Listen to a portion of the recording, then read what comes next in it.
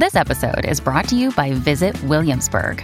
In Williamsburg, Virginia, there's never too much of a good thing. Whether you're a foodie, a golfer, a history buff, a shopaholic, an outdoor enthusiast, or a thrill seeker, you'll find what you came for here and more. So ask yourself, what is it you want? Discover Williamsburg and plan your trip at visitwilliamsburg.com.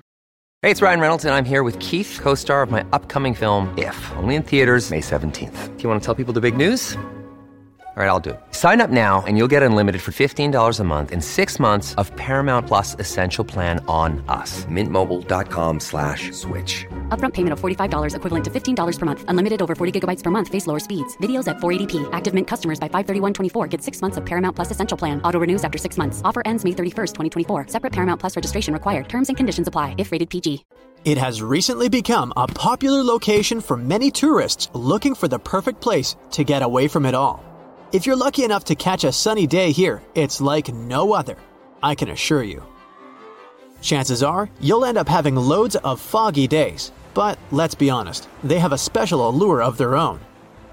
This enchanting smile-shaped island is called Sable Island. It's located 190 miles from mainland Nova Scotia. It wasn't accessible to the general public until 2013. That's when it was added to the list of National Parks of Canada. You can get here either by plane or by water. But what's so enchanting about this place anyway? There must be something since the yearly tourist count is growing every year. Firstly, there's a spectacular number of wild horses here. There are between 200 and 500 horses roaming free all over the island. There's also a large population of gray seals. The place is also the only breeding location of a rare bird species called the Ipswich sparrow. If you're already considering a trip here, there are some things you need to know first. Remember that fog I mentioned earlier? Well, it turns out that Sable Island is the foggiest place in the Canadian Maritimes. I'm talking about approximately 127 foggy days each year. During such days, Sable Island literally disappears underneath a thick layer of fog. You won't be able to explore the place on your own either. The local regulations state that visitors need to travel within a group, and they also need to keep a 197-foot distance from the wildlife they can encounter here. As charming as this place may be, it holds a dark secret hidden beneath the sandy dunes, and it has nothing to do with beautiful creatures living here or the island's unique vegetation. Apart from being known from its horses and seals, Sable Island is infamous for an overwhelming number of shipwrecks. Over the years, about 350 ships have ended their lives here, on these sandbars. When survivors described their experiences, they usually mentioned harsh weather conditions near this mysterious island. The island also made its way into literature when it was described in a book called The Perfect Storm, which was written by Sebastian Junger and published in 1997. The book was so successful that it was later adapted for the big screen in 2000, with George Clooney playing the leading role. The first recorded shipwreck near Sable Island dates back to 1583. The boat was named the HMS Delight and was under the command of British adventurer and explorer Sir Humphrey Gilbert. Only 17 people managed to survive the catastrophe by escaping in a small boat. Records mention that they spent 7 days at sea before reaching the shores of Newfoundland.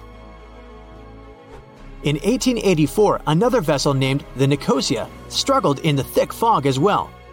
The ship was completely destroyed, but fortunately, all 18 crew members managed to survive. The captain's son was almost lost at sea when a lifeboat capsized when he was climbing into it. He somehow managed to stay underneath the lifeboat, which was completely submerged. When this lifeboat righted, he eventually emerged from the water and was rescued for the second time. The years between 1947 and 1999 were relatively quiet on the island. In 1999, though, a yacht called the Merrimack ran aground near the shore of the island at about 2 a.m. on July 27th. The 40-foot fiberglass boat had a crew of only 3 people. Natural gas exploration workers, who were luckily not far away, rescued them. The crew managed to fly safely to Halifax the next day. The owner of the Merrimack tried to recover his boat by hiring local fishermen. Unfortunately, this operation was unsuccessful, since only the fittings of the yacht were eventually saved. It took no more than 6 weeks for the sand and waves to crush and completely break up the hull of the Merrimack. So what is it about this place that's so dangerous for boats? Does it have anything to do with the weather? Or maybe there's other forces at play? The explanation turns out to be a bit more complex, and it wasn't easy to figure out, at least not way back in the 1500s. First of all, the island is located close to one of the world's richest fishing grounds. Since it's also near one of the major shipping routes between Europe and North America, hundreds of vessels sail past it each year. The likelihood of shipwreck increases when there are so many boats roaming around the area. Sable Island is also in the way of most of the storms that move up the Atlantic coast of North America. It's no surprise that boats often get hurtled straight onto the shores of this island. The weather has a lot to do with it too. During the summer season, the warm air from the Gulf Stream creates a dense fog as it merges with the cool air by the Labrador Current that passes by the island. Other currents don't help the matter. Sable Island is next to the meeting point of 3 major ocean currents: the Gulf Stream, the Labrador Current, and the Belle Isle Current. Since the 1950s, radars and other modern navigation tools have been used on commercial vessels as well. Up until then, the sextant was the main instrument used to figure out a ship's location. It doesn't mean that sextants weren't accurate, but this instrument couldn't work properly without a clear view of the sun or stars, which means it didn't help much in dense fog, such as the one surrounding Sable Island, or when it was cloudy. Often during bad weather, the captain of a ship navigated, relying on their experiences and intuition based on the ship's speed and direction. That's why most of the survivors in shipwrecks near Sable Island said that the captain had simply miscalculated the ship's position, crashing into Sable Island by accident. This dusty, sandy land is as unfriendly to ships as it is to trees. There's reportedly a single tree on the whole island, and it looks a lot more like a bush. It's actually a pine tree. And since the famous island horses don't see it as much of a food source, it somehow managed to survive. Reports say that the tree was planted back in the 1950s. Local authorities were trying to grow a forest on the island to make it a bit more welcoming. They've planted tens of thousands of trees over the years, more than 69,000 evergreens, 600 fruit trees, and about 55 pounds of pine seeds, along with other plants which could survive the conditions on the island. But they were no match for the extreme weather and sandy soil.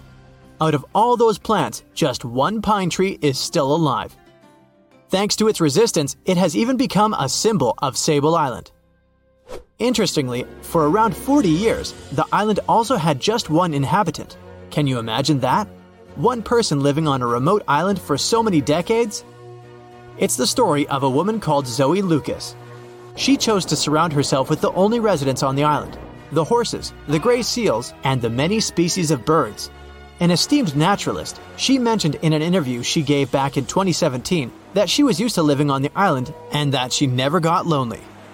To survive here, she had to put together an essentials kit. It included a notebook to take notes and a pair of binoculars to study the wildlife. You can safely assume she wasn't scared of the intimidating surroundings, since she decided to eventually call this place home. At first, Zoe wanted to set up camp on one end of the island, near some abandoned buildings. But eventually, she settled in a wooden house near a bunch of sand dunes. A Canadian institution called the Meteorological Service of Canada put together the simple construction back in the 1940s. Parks Canada operates the building these days. Zoe's work included gathering as much data on the local horse population as possible. It could help scientists better understand how they managed to adapt to the unfriendly environment. She also helped gather the debris that made it to the shore to help track pollution levels. Among all the rubbish that she collected, there was a refrigerator and a crate full of fresh peppers.